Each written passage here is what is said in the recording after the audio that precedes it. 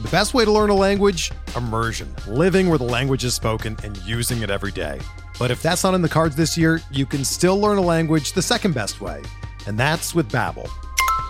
Be a better you in 2024 with Babbel, the science-backed language learning app that actually works. Don't pay hundreds of dollars for private tutors or waste hours on apps that don't really help you speak the language. Babbel's quick 10-minute lessons are handcrafted by over 200 language experts and help you start speaking a new language in as little as 3 weeks. Babbel's designed by real people for real conversations, and their tips and tools are approachable, accessible, rooted in real-life situations, and delivered with conversation-based teaching, so you're ready to practice what you've learned in the real world. Here's a special limited-time deal for our listeners. Right now, get up to 60% off your Babbel subscription at babbel.com/Blue Wire. That's 60% off at babbel.com/Blue Wire, spelled BABBEL.com/Blue Wire. Rules and restrictions apply.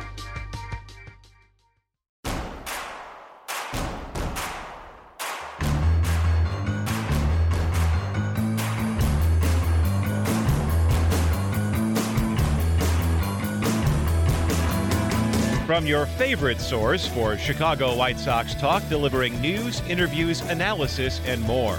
This is the Sox Machine Podcast with your hosts, Jim Margulis and Josh Nelson. Thanks, Rob, and welcome to a new episode of the Sox Machine Podcast. I'm your host, Josh Nelson, and it's March 4th, 2022. The Major League Baseball lockout continues. After meeting for 7 straight days, the two parties, Major League Baseball and the Major League Baseball Players Association, could not find enough middle ground on a new CBA.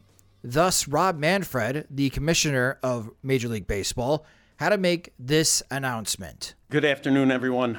I had hoped against hope that I would not have to have this particular press conference in which I am going to cancel some regular season games. We worked hard to avoid an outcome that's bad for our fans, bad for our players, and bad for our clubs. I want to assure our fans that our failure to reach an agreement was not due to a lack of effort by either party. The players came here for 9 days. They worked hard. They tried to make a deal, and I appreciate their effort. Our committee of club representatives committed to the process. They offered compromise after compromise and hung in past the deadline to make sure that we exhausted every possibility of reaching an agreement before the cancellation of games. So far, the parties have failed to achieve their mutual goal of reaching an agreement. Canceling the first 6 games of the season means the Chicago White Sox home opening series against the Minnesota Twins has been wiped out, and then the 3 games at Kauffman Stadium to play the Kansas City Royals. Theoretically, if a new CBA was agreed upon, by next Tuesday, March 8th, maybe 2022 opening day would be at Detroit on April 8th. Tony Clark, the Major League Baseball Players Association president, gave his remarks after Manfred's announcement to cancel the first 2 series of the season. Former player, as a fan, for our game, today is a sad day.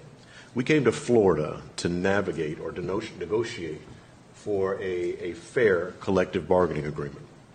Despite meeting daily while here in Florida, there is still work that needs to be done. We are seeking improvements to our CBA because significant improvements are needed. We've made no mistake about that fact over the course of the last 3 or 4 years based on what we've seen on the field and off the field. It's against that backdrop of growing revenues and record profits for owners in the league that players seek and deserve nothing more than fundamental fairness. Players want to play. We all know that. But the reason we're not playing is simple. A lockout is the ultimate economic weapon. Let me repeat that. A lockout is the ultimate economic weapon. In a $10 billion industry, the owners have made a conscious decision to use this weapon against the greatest asset they have, the players. But the group won't be intimidated. I've seen more unity over the last few years than at any time in our recent history. Our guys care deeply about the game, care deeply about the fans, and care deeply about our player fraternity. And they are focused on improving the rights and benefits for today's generation of player and for the generations to come. Needless to say, we remain committed to the bargaining process and getting back on the field as soon as possible. An important question was raised during these press conferences. It appeared that real negotiating was occurring during these 7 days in Jupiter, Florida. Both sides were exchanging proposals and meeting frequently. So why was that happening late February into early March? Why not sooner to avoid this disastrous outcome? This from Rob Manfred. Yeah, I think the best answer to that question is the last 10 days. We've been here ready to bargain, full committees, owners, players for 10 days, and it got going 2 days before the deadline. That's the best explanation I can give you. Not a very satisfying answer. And Tony Clark provided some additional insight that's pretty damning against the league. In regard to the process and what we've seen, the entire process has been an interesting one, to say the least. In a world where you are looking to make changes, make adjustments, make improvements based on what it is you're seeing, you understand that you need as much time as possible to work through those things. It's why we started the process when we did in April. It's why we made the core economic proposals that we did in the first part of May. It's why we remained available, whether on Zoom or as the pandemic afforded us the opportunity to meet in person. We made ourselves available then. It's why we sequestered ourselves in a hotel in Dallas with the hope of working toward an agreement. It's why we stood ready for 6 weeks after the lockout on December 1st, ready to have a discussion. It is remarkably interesting against the backdrop of the things that needed to be worked through to find ourselves on February 28th, over the course of the last week in West Palm Beach, working through the issues that, quite honestly, needed to be and could have been and should have been discussed in more depth much earlier. The Major League Baseball Players Association's official stance was trying to work out a new CBA in April of 2021, at least get the conversation started. That was 11 months ago. The Commissioner of Baseball's response was that they were at the table in Jupiter, Florida, and that should count for something. It doesn't. Morale around the league continues to sink. Tony Clark was asked about the current state of the game, and he painted a very gloomy picture. The game that I grew up on, the game that our guys play, how that game is played has changed. As a result of that change, the game that a lot of baseball fans have grown up knowing has changed. The value inherent and how players are respected and viewed has changed. Players have been commoditized in a way that is really hard to explain in the grand scheme of things. The game has continued to be damaged and is again damaged today as a result of a lockout that was started by the league, as a result of a deadline that was set by the league, and in a climate that has been challenging for us as baseball fans, for those of us who love to go to the ballpark. I think I started tonight's dialogue, Ken, by saying it's a sad day. And if you love baseball the way players do, if you love baseball the way fans do, it's hard not to be sad with where we are on March 1st, 2022, when there is truly an opportunity to have these guys back on the field doing what they love and fans supporting what it is that they do and the game that they love in a way that's far different than us having press conferences in hotel rooms in Florida and talking about games not being played in the near future. On Thursday, March 3rd, officials from both Major League Baseball and the Players Association met in New York. It's reported that the tone of the conversation was not any different than in Jupiter, Florida, and it's not known when the two parties will speak again. We are going to take a quick break for a word from our sponsors, but coming up next, we are going to dive into Major League Baseball's real issue, the owners, and what could be influencing their thinking, and how there are already a few of them willing to budge from their stance. Next on the Sox Machine Podcast. We're driven by the search for better. But when it comes to hiring, the best way to search for a candidate isn't to search at all. Don't search, match with Indeed. Indeed is your matching and hiring platform with over 350 million global monthly visitors, according to Indeed data, and a matching engine that helps you find quality candidates fast. Ditch the busy work. Use Indeed for scheduling, screening, and messaging so you can connect with candidates faster. Leveraging over 140 million qualifications and preferences every day, Indeed's matching engine is constantly learning from your preferences, so the more you use Indeed, the better it gets. Join more than 3.5 million businesses worldwide that use Indeed to hire great talent fast. And listeners of this show will get a $75 sponsored job credit to get your jobs more visibility at Indeed.com/Blue Wire. Just go to Indeed.com/Blue Wire right now and support our show by saying that you heard about Indeed on this podcast. That's Indeed.com/Blue Wire. Terms and conditions apply. Need to hire? You need Indeed. Another day is here, and you're ready for it. What to wear? Check. Breakfast, lunch, and dinner? Check. Planning for what's next and how to save for it? That's where Bank of America can help. For your financial to-dos, Bank of America has experts ready to help get you closer to your goals. Get started at one of our local financial centers or 24/7 in our mobile banking app. Find a location near you at bankofamerica.com/talktous. What would you like the power to do? Mobile banking requires downloading the app and is only available for select devices. Message and data rates may apply. Bank of America N.A., member FDIC. Joining me now on the Sox Machine Podcast is the managing editor of SoxMachine.com. It's Jim Margulis. And hello, Jim. We are down to 156 games in 2022. White Sox fans have lost opening day, which was scheduled for March 31st, and hopefully for all those that have flights or travel plans coming to Chicago that weekend, that there are other things that you could do. I do have one suggestion that I'll share in a moment. But Jim, where does the league and the Players Association go from here? I think the initial path based on what happened Thursday is that they're going to be slowing it down and taking it out of the limelight because, the league's gambit to try to stoke excitement and optimism through friendly reporters, as they did on Monday going into Tuesday, and having it just kind of dissolve on them and not really, I think, get traction. I think a lot of fans were disappointed. A lot of, writers, people around the game were disappointed, but ultimately, I think after, maybe 24 hours, they realized oh, that was the gambit that was tried by the league to, get people excited and maybe put pressure on the union.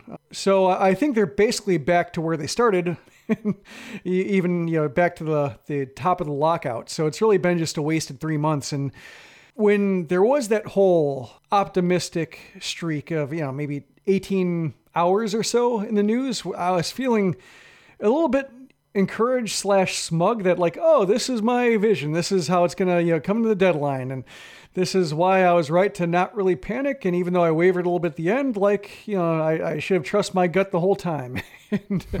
and to see it just, in the end, having no real traction, some mild agreement here and there. But as we've seen happen over the course of these negotiations, the league will take something off the table that it had previously agreed to. So I don't know if you can say the 12-team postseason is fixed or a bonus pool of any meaningful amount is fixed. You just can't really say right now. So I'm more or less operating under no real assumptions, and that's probably the way to go, just because I think once they decided that they could miss games, the league decided that they could miss games and reset the counter that had been counting days since 1995, saying we have gone this long. We have been the sport that has gone the longest without a meaningful labor stoppage. And to actually lose games, I think that's the hardest part. That now I think it's just more a matter of, well, do they make it count, and how deep they dig in after that. What's the possible impact to the Chicago White Sox schedule if the two parties continue to be odds with one another throughout the month of March, Jim? Well, I wrote a post on this topic, just kind of going through the schedule so far, and the whole idea of the league canceling games. It didn't have to, or at least it didn't seem like they had to. Manfred made a decent point that interleague play changes the calendar in a way that it didn't happen before. Like it's hard for teams like say if the White Sox had missed a scheduled series with the Padres, and all of a sudden they have to try to make up 3 games over the course of a season, flying out to the West Coast.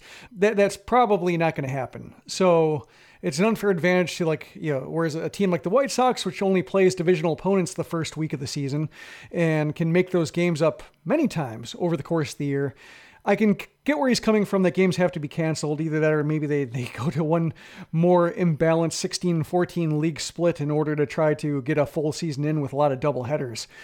But, when you look at the schedule, right now, the White Sox can make up games, and if they can't make up the games, then they lose 3 games against the Royals and the Twins, and you have a weird little 16-game setup against those teams, whereas you have a full schedule against the rest of the division. And that's weird, but fine. Theoretically, a team can lose a game or 2 due to rainouts or hurricane at the end of the year. So, they have situations where a game or 2 is missing, and so that's not a little bit weird. But I think once you get to 25 games, then you're missing 2 series against teams, the Royals and the Twins. And when you get to a quarter of the season, which, I kind of think is maybe possible based on, if 25 games is what Ken Rosenthal mentioned as like the time where networks start to ask for money back on the TV deals, that, maybe a quarter of the season is when it starts hurting, or when the union might be able to put a dent in it. And at that point, you have 2 series against 3 divisional opponents. And that's, I think, probably where, if it gets down to maybe under 140 games, 130 games, that's probably where they have to take the schedule and rewrite it, just in order to make sure that you have the divisional series represented. And then maybe you can just try to, mitigate interleague play, kind of like they did with the 60-game schedule, where it was really divisional series based. But I imagine they try to balance it so that, maybe you don't get a full slate against the entire American League, or maybe you don't get 2 series against the entire American League, but you try to balance it between divisions, so every team in a division plays every team in the AL East the same amount of times. I can't even begin to tell you how upset I would be if they changed the schedule. Because for us, we were planning that tailgate in Minneapolis in July. That still might happen. But we're hoping to have some type of get-together in San Diego. So for all those that live in Arizona, Southern California, there's a large White Sox fan contingent in Los Angeles. We could all meet up. And flights have been booked. Hotel rooms have been booked. And if they decide to change the schedule because they wipe out 40 plus games of the season because they can't come to an agreement, then all that pre-planning goes away. I know there's a lot of White Sox fans that before 4th of July, so that 4th of July weekend, the 1st through the 3rd, they were going to be in San Francisco to watch the White Sox play against the San Francisco Giants and go visit that stadium for the first time for many. And if you don't have baseball that weekend, at least you're in San Francisco. I mean, there are things to do in San Francisco. But this is where it really starts piling on the fans. And the fans are already angry, Jim. Mm-hmm. Especially for season ticket holders. They're getting emails that they're going to be receiving credits for games that are missed. For the Chicago White Sox, you can send an email requesting to get a refund. I think there are some that have already done that. I haven't heard back if that has been successful for them. The credits, of course, you can't use them on postseason tickets. You can only use them for 2022 or 2023 regular season games. So convenient. The thing that you really want to spend your money that you've already spent and gave to the White Sox on, the White Sox are not going to allow you to spend that money on postseason tickets. So go figure. I'm sure there is some legal explanation for that. But right now, the anger from the players and from a large group of fans, I would say now it's definitely the majority, is aimed at the owners. Before I dive into the owner situation, and you already highlighted part of that with the regional sports networks and the rebate fiasco that could be upcoming here, how do you feel about the whole collective of the Major League Baseball owners, Jim? And are they at fault for what has transpired? Oh, yeah. It's pretty clear. And I think, when you think about previous labor stoppages, both in baseball and in other sports, there's always a natural tendency to blame both sides and say, that I think it's probably just maybe a product of American media too. And outside of baseball to say, look for both sides, look for balance, equal time, that sort of thing. And so given that players are the ones theoretically getting in the way of games, there's always been more pressure on the players to take a deal, whatever the deal is, to restore games, restore the schedule, get back on the field, playing a child's game and getting paid handsomely for it. That's usually the line. But I think the league has been very direct in its indirectness and just how it was not really interested in a deal. It was interested in total victory, to immediately implement the lockout and then to wait 43 days to go without negotiating.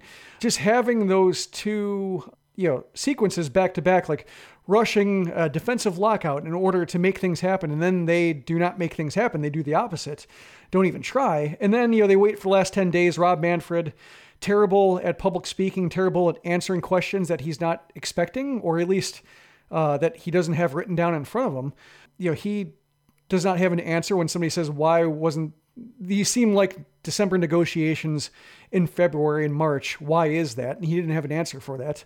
He just said, the last 10 days have been productive, or at least, have been a lot of activity. He didn't say anything about the first 80. That just made it very clear to me and, pretty much everybody else that the league really just wasn't interested in brokering a deal that might have been, slightly more fair to the players than it was, but still is tilted on the owner side. Basically, once the players stopped pursuing things like age-based free agency and a shorter path to free agency and ditching revenue sharing and trying to kind of starve the teams with lower payrolls that are rebuilding and not interested in spending the money they receive. Once they dropped that and just wanted to get a higher minimum wage and a little bit more flexibility to reward pre-arbitration players and reducing draft pick compensation, basically nothing in there was revolutionary or upsetting when it comes to just the sweet deal that the owners had. And if they gave the players everything they wanted, and that includes the higher competitive balance tax threshold, they'd still be coming away well ahead and with no major gains to worry about going into the next CBA negotiations 5 years from now, because nothing changed about the structure. So when you look at that entire setup, and we talked about it before, I think Joe Sheehan mentioned that they're arguing over 4 to 6% of league revenue, and there's never been a labor stoppage in baseball that wasn't over such small potatoes. That it seems like the it was just a power trip on the fact the owner on the part of the owners, and just perhaps an increasing focus on the bottom line, increasing focus on just the money-making operation and the competitive aspect of it, actually having their teams contend with each other over 162 games, that's more or less gone by the wayside. Jason Hayward says much they're fine losing April. They just want that sweet postseason money. And, if they lose, say if 162 games becomes 140 or 135, they really couldn't care. And based on the way they've behaved, there seems to be a lot to that, or at least the ownership class and Rob Manfred has not produced anything that could really make you think otherwise than aside from 162 games in April opening days is how it's always been, and why wouldn't the league be in favor of that? Well, Rob Manfred did say something that I thought was interesting during that really terrible press conference. That photo of him smiling before the press conference starts and delivering the news that he hoped against all hope that he would not have to cancel the first two series of the regular season is going to stay in my mind, and it just intensifies the anger that I have at Major League Baseball at this moment. But during the press conference, he admitted that Major League Baseball has a payroll disparity problem. This problem has not been new, Jim. and I've been hearing about payroll disparity issues since the 1990s. Here's something that caught my attention while doom scrolling on Twitter, and I find it a bit odd. It's a tweet coming from a Pittsburgh Pirates podcast called Pittsburgh Pirates Rant Podcast. So they rant about the Pittsburgh Pirates. That's all you can do. Pretty much. And they tweeted, the fact that this shutdown forces the Mets, Dodgers, Phillies, and Yankees fans to acknowledge that payroll disparity exists. Derek Jeter quit to try to save the game.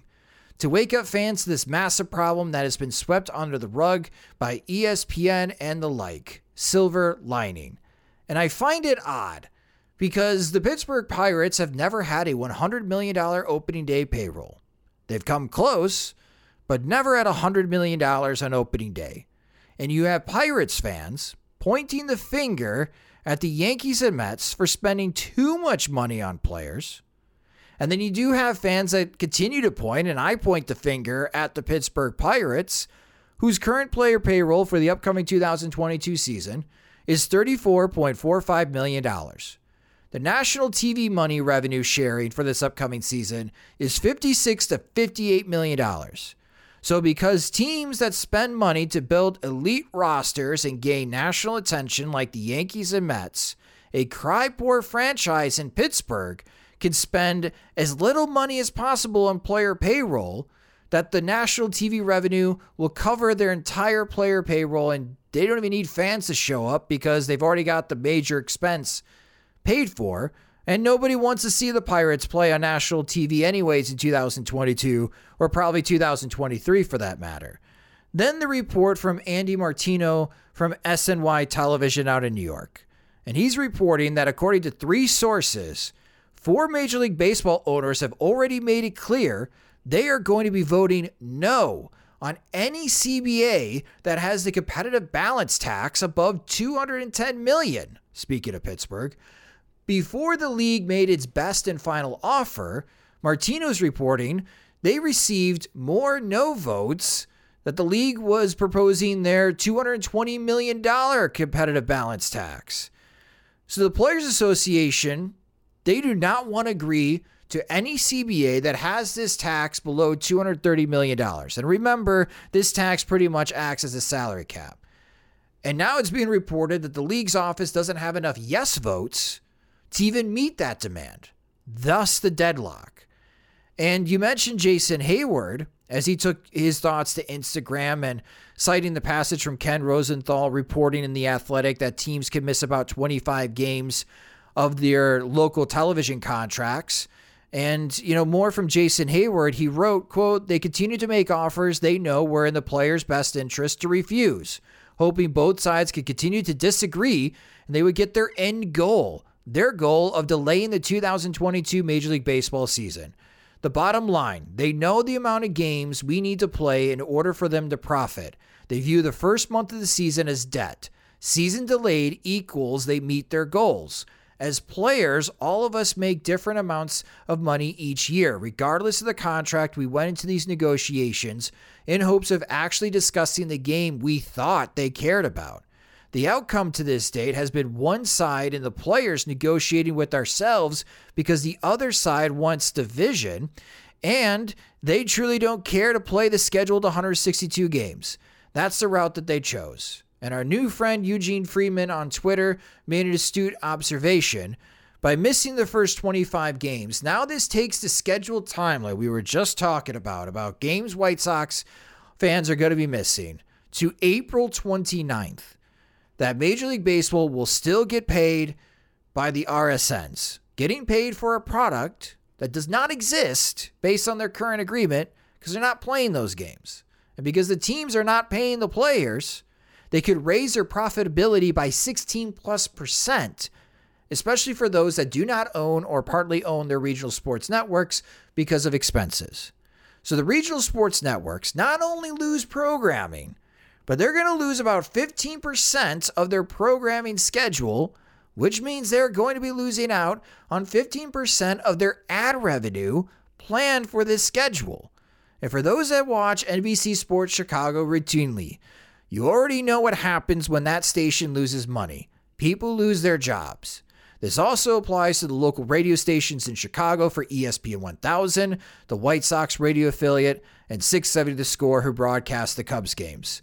They are missing games. They have to pay for those missed games, also losing out on ad revenue to help make up the cost of being the broadcast partner for these teams. So not only the owners are pissing off the players and fans, Jim, they're going to make their broadcast partners angry too. But what can these stations really do? Having a professional sports team broadcast at your station makes your brand more lucrative, and it's a necessary evil for many media outlets, and why, despite all of this turmoil and bad faith business, we are now reading that Amazon and Apple are knocking on the door at Major League Baseball, willing to drop $150 million a year so they could broadcast regular season games. It reminds me of something you recently wrote on SoxMachine.com. In the aftermath of Rob Manfred canceling the first 2 series, Major League Baseball is lucky to be making as much money as they do. And boy, they are burning some bridges on who they make a lot of money with. And it could drastically impact not just 2022, Jim, but this could have significant impact even within the next 5 years of this sport. Yeah, it kind of reminds me of any kind of bubble situation where when the numbers don't start making sense, like when you're losing, when you were talking about like, well, the network is losing programming, it's paying money for programming it's not getting, and it might not be able to get that money back. And they're struggling anyway. Like, how can they take on that kind of, water, especially like say if there's, cost cutting is a problem or cord cutting is a problem, and that leads to cost cutting on behalf of the RSNs. Those numbers don't quite add up. The team seems like it's insulated, but there are other properties that might take a hit from it. And you might, the league might be able to paper over that with money from Amazon or Disney or Peacock, whoever needs to be streaming, these things in order to, have that kind of live sports programmings that help, build out their viewership. I think the more they get in the weeds there, where they're counting on just fans following along. Like that's one thing that makes me nervous about the postseason expansion is like, it's already hard enough to know which games are on what network when it comes to the ALDS. If you have like a wild card round or you have like another round or two of the postseason and you have like games on True TV or streaming only on Paramount Plus or whatever, like it's going to make them money, but it's not going to gain interest or mind share. The ratings are not going to be impressive and just it's cash. But it doesn't build to anything meaningful. And when you see like the average age of the baseball viewer is going up and you see like their traditional ratings are going down and they're losing mind share to the NBA, and they have none of the, sports top marketable players. Like it just seems like it's adding up to something pretty delicate beyond what that $11 billion revenue total suggests. And that I think would make me a bit nervous about the future. Like it makes short-term financial sense. And it makes like, if you want to maximize your, earnings year to year, like, yeah, they're doing it, but I don't see a cohesive fan building strategy, especially if you're willing to burn a month of the season over such small amount of money and alienate the people who are watching. So that's something that makes me a bit nervous about the way baseball's conducting itself. And to go back to the Pirates thing, do you know the biggest financial outlay the Pirates have made on a free agent? Is it Jason Kendall? No. Let's say like put a dollar figure on it. It's a 3-year contract. What do you think that contract is worth? $48 million. $39 million. That's the biggest thing. Francisco Liriano. What? The biggest free agent contract. It's like the Pirates are Oh, that's right. Kendall was on their team, so that's not a free agent contract. Yeah, Andrew McCutchen signed a 6-year, $51 million extension, so that's the biggest contract, but they also traded him before the last year, so they did not pay that last year. But like whenever I hear Pirates fans complaining, that's not a baseball problem, that's a Bob Nutting problem. Mm-hmm. That's not, if he were able to make the Pirates more interesting, they would show up. Pittsburgh loves the Pirates. They love that ballpark.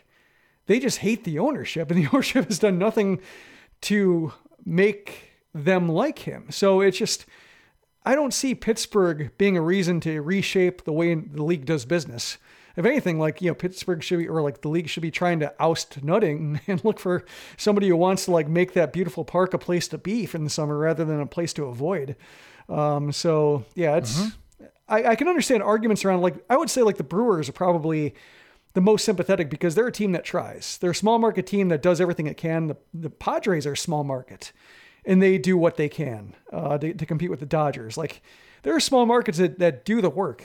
The Royals do the work pretty well. They're taking a step back right now, but I think they're doing it consciously, or they're doing it with, they tried with Carlos Santana and Mike Minor. Like, they tried to make some additions to shore up their roster with credible players. And when you hear Dayton Moore talk about how they treat their minor leaguers and how they regard their fans, like, it's a model, I think, for a small market. Occasionally you have to take step backs and take losing seasons to retrench, but you don't have to do it as cravenly and as in a way that makes fans just tune you out for 3 years like the Orioles are doing. So there are teams that you can pin up against the Dodgers and Yankees and say, like, how are these guys supposed to compete?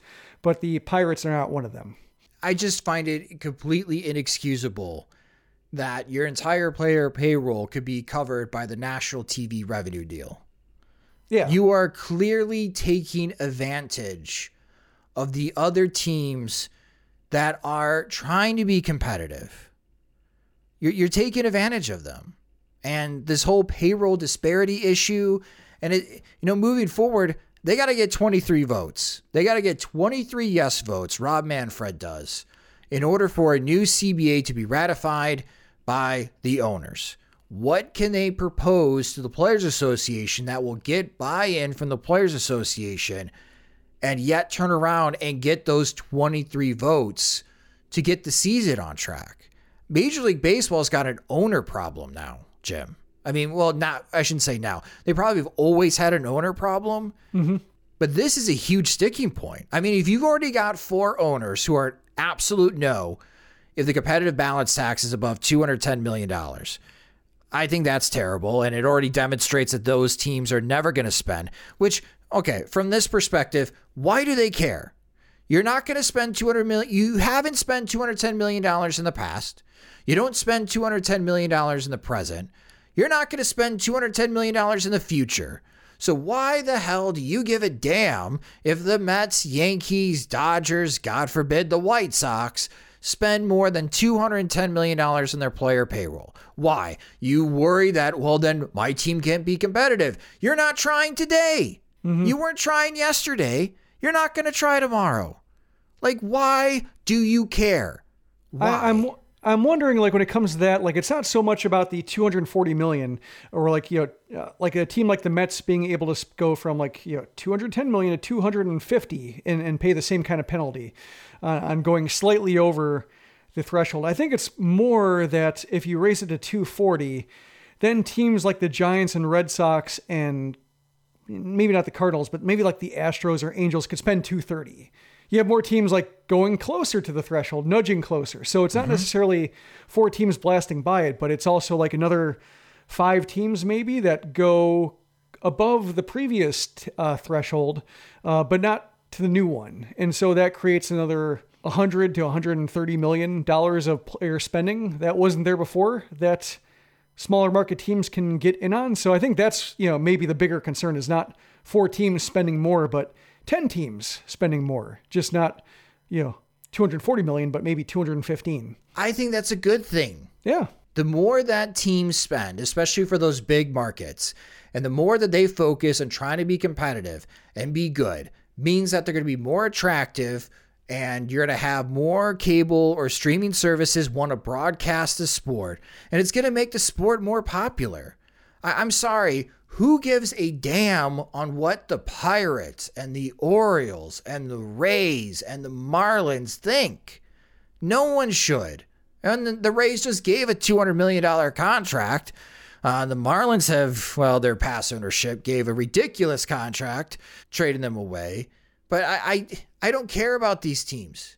And now for the first time, I'm in the retract mode. You know what? Fine. If you're not going to put $60 million into your professional sports team, sell, or we're just going to get rid of you. You can go find another league, go join AAA. I'm sure you'd be happier to be in AAA, paying guys $1,500 a month to play for your team. Like, this is ridiculous. And I don't think these teams understand that putting out a terrible product, and that's what they do. They put out a terrible product on the field, is just completely dragging down the entire league. It just is. And the fact that they're going to stand their ground and draw a line in the sand and say, we are an absolute no if the competitive balance tax goes above $210 million. And there are more teams that are probably in that bottom half of spending that are a no if it goes above $220 million. Well, this is why we're in a lockout. And on top of the lockout, they're probably forcing this so they could take advantage of the fact that they're going to be making money from their local TV deals by not putting out a product. So for a team that doesn't spend any money, that's got very little in expenses, they're going to increase their profit. Yeah, I think this is why relegation makes sense. Yes. Like, just, when like a team like the Pirates, if they stop trying, if a team like the Orioles drops out for 3 years, like, they lose the gravy train. Mm-hmm. Yes, they do. We know how lucrative that is in England, right, with the Premiership. And you have all of these hedge fund managers and all these oil tycoons buying whatever team they can possibly get their hands on because of the amount of money that these teams make, especially in television deals. And it doesn't matter if they're in the league below. If they can buy that team and if they can break through and get into the Premiership, awesome. Then they're part of the gravy train. But this is what really makes me angry now. Is this people pointing to payroll disparity, which has been a problem for decades.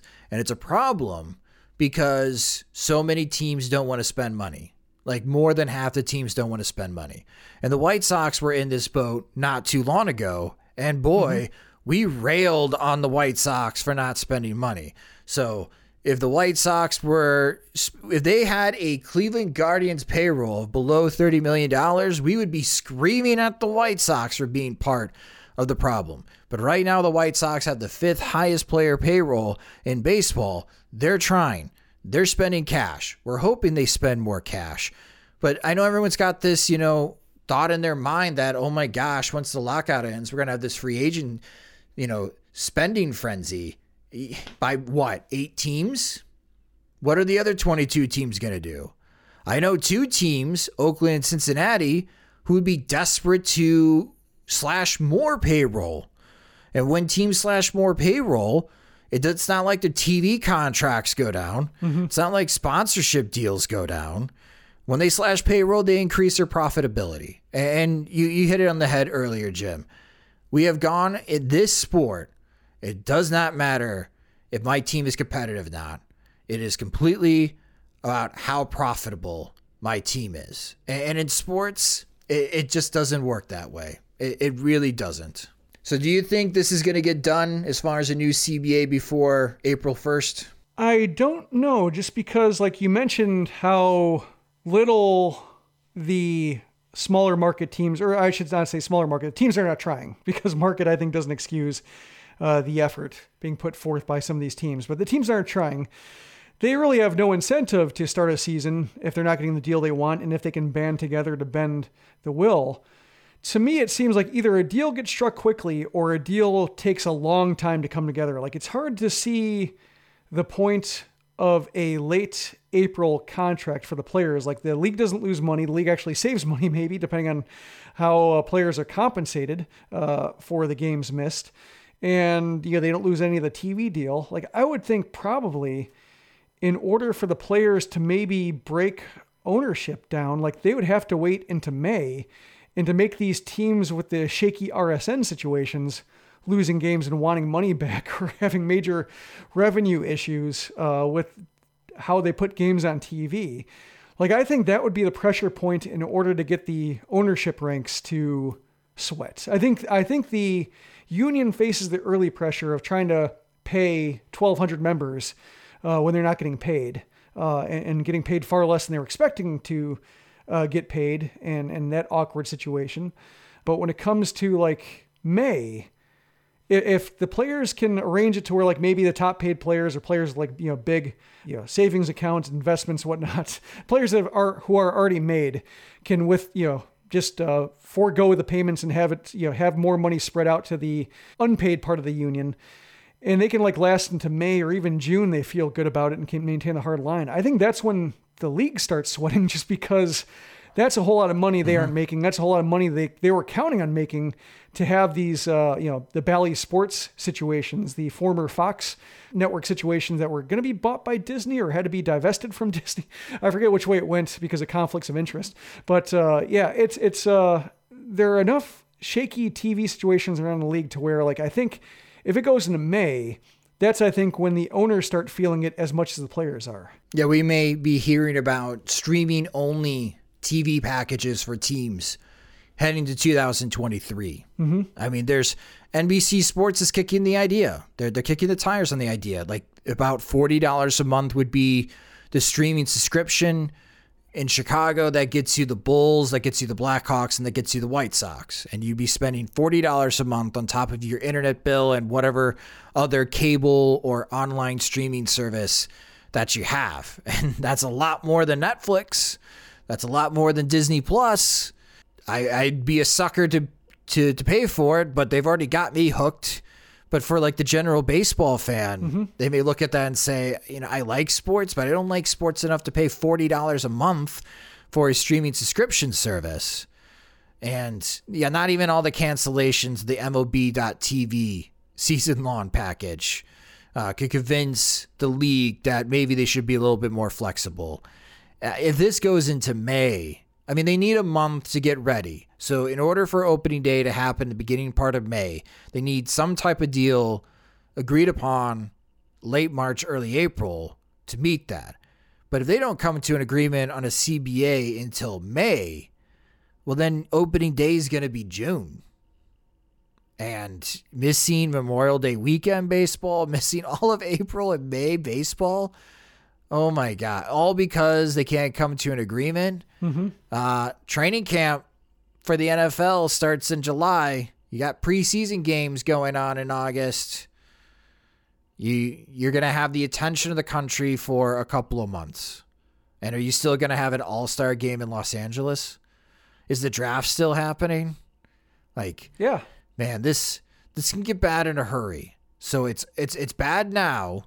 If you're thinking it can't get any worse, oh, my friends, it can get a lot worse. And it could have widespread panic moving forward. Yeah, I think when it comes to like the 60-game season, I wonder if they're taking like the wrong lessons from that, because obviously they waited until they could install the minimum schedule to pay the players and have a season without like getting sued, basically.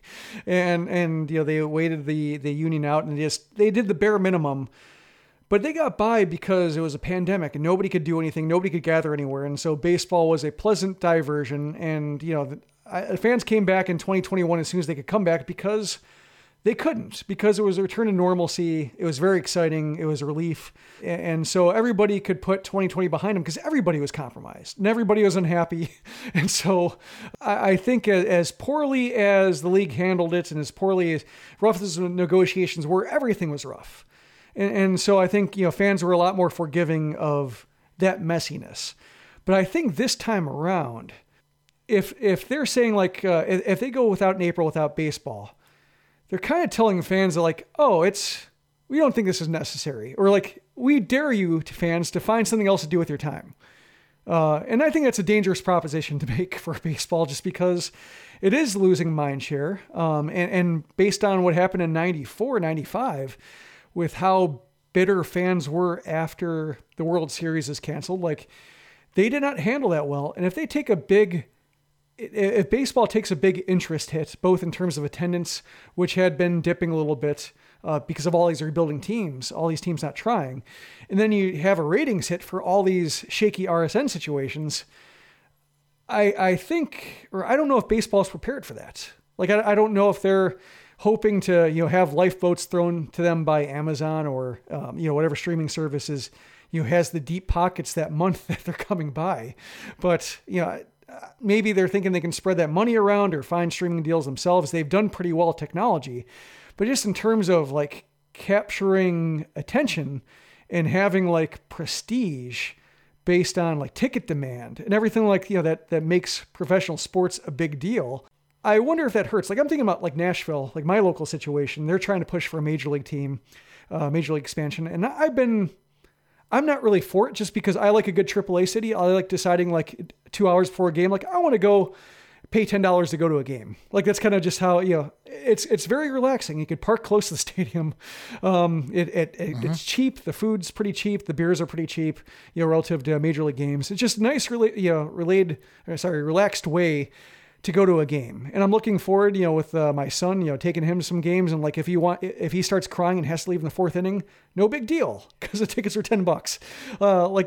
I was looking forward to that. And now with AAA having a full season, going full speed ahead and all the other minor leagues doing it and Major League Baseball dragging its feet. And if it drags its feet into May or June or whatever, I think it's fans in minor league markets are going to be fine because they have their cheap baseball that's readily available. But the bigger ticket product, that could take a hit. And I'm curious, just what the backup plan is if fans don't come back the way that it didn't come back immediately in 95. In 96 and needed the steroid race basically and Cal Ripken and everything else, like a couple of, historical events. Like if they take that interest hit and they have this problem with balls in play and pace of play and everything like that, like it's going to be a tougher task to revitalize the game than I think they think it is. I definitely agree with you. It's dismal outlook, but again, I think they're going to need a new commissioner after what has transpired. They're going to need new leadership to help them. And you got a lot of ownership with a lot of old owners. You could have some shuffling coming up on who's owning teams, and that's something just going to have to be more mindful of. Stop selling teams to like Bruce Sherman to the Miami Marlins, and that he's only going to carry a $60 million payroll. You should be finding the investment firms, because that's who it's going to be moving forward, who are going to spend money like they do for the Dodgers. And if they're going to put significant money into their product, it's going to make their product better. And overall, that's going to make the league better. You got too many bottom dwellers right now that are trying to sell off as many parts as possible so they can field a team and increase the profit margins as much as possible. It is a business for them, and it's terrible. It's wrecking this sport, and we'll see on what happens moving forward. But for us at Sox Machine, we do have the minor leagues, and that has its own sorts of problems now that Major League Baseball has taken over the minor leagues. It's not, we'll see in how this 2022 season works out for the minor leagues, but the minor leagues will start their play in early April, and we'll be covering the action as long as Major League Baseball is at its lockout from Winston-Salem, Kannapolis, Charlotte, and Birmingham. To at least as far as start the season and kind of focus on the players that we can talk about. I don't know when free agency is going to start up again. I don't know when trades are going to start up again until we have better insight on when the lockout is going to end, and we're going to have a new CBA, but we may be waiting another month, folks, at the very least, before that happens. So strap yourselves in and hunker down. This lockout, I think, is reasonable to say, Jim, it's going to last at least another month. That's my guess. It could resolve quickly just because... we've already said that. There are reasons. Yeah, there are reasons. But, when you make that owner block, I think it's going to... And if the union can hold firm through May, that's, I think, when the league starts to sweat. Yeah, that's terrible that you say it, but you're right. You're right. I promise you guys, there will be happier days. That's why in future episodes of this podcast, we're going to talk about other things than the lockout.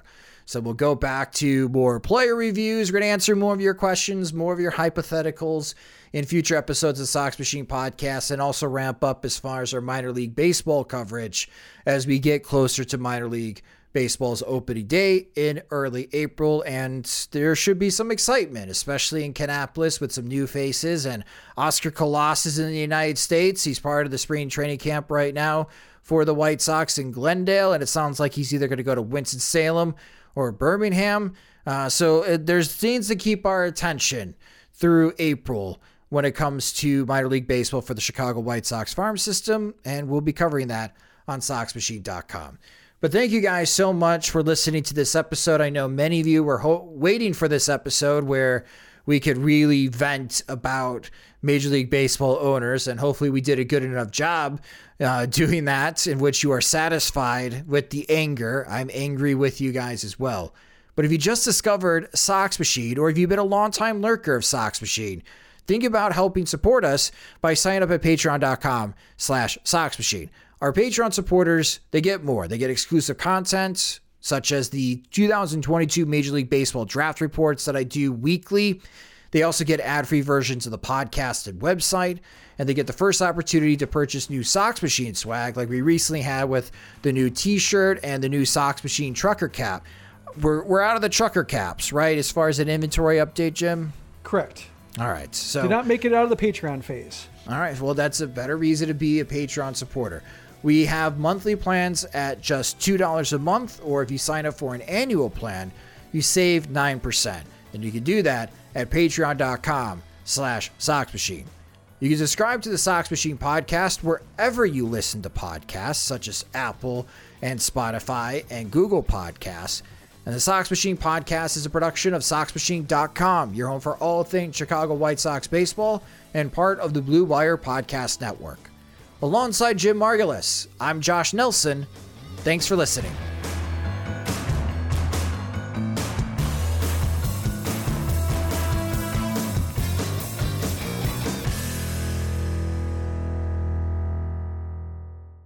This is the story of the one. As head of maintenance at a concert hall, he knows the show must always go on. That's why he works behind the scenes, ensuring every light is working, the HVAC is humming, and his facility shines. With Grainger's supplies and solutions for every challenge he faces, plus 24/7 customer support, his venue never misses a beat. Call quickgrainger.com or just stop by. Grainger, for the ones who get it done.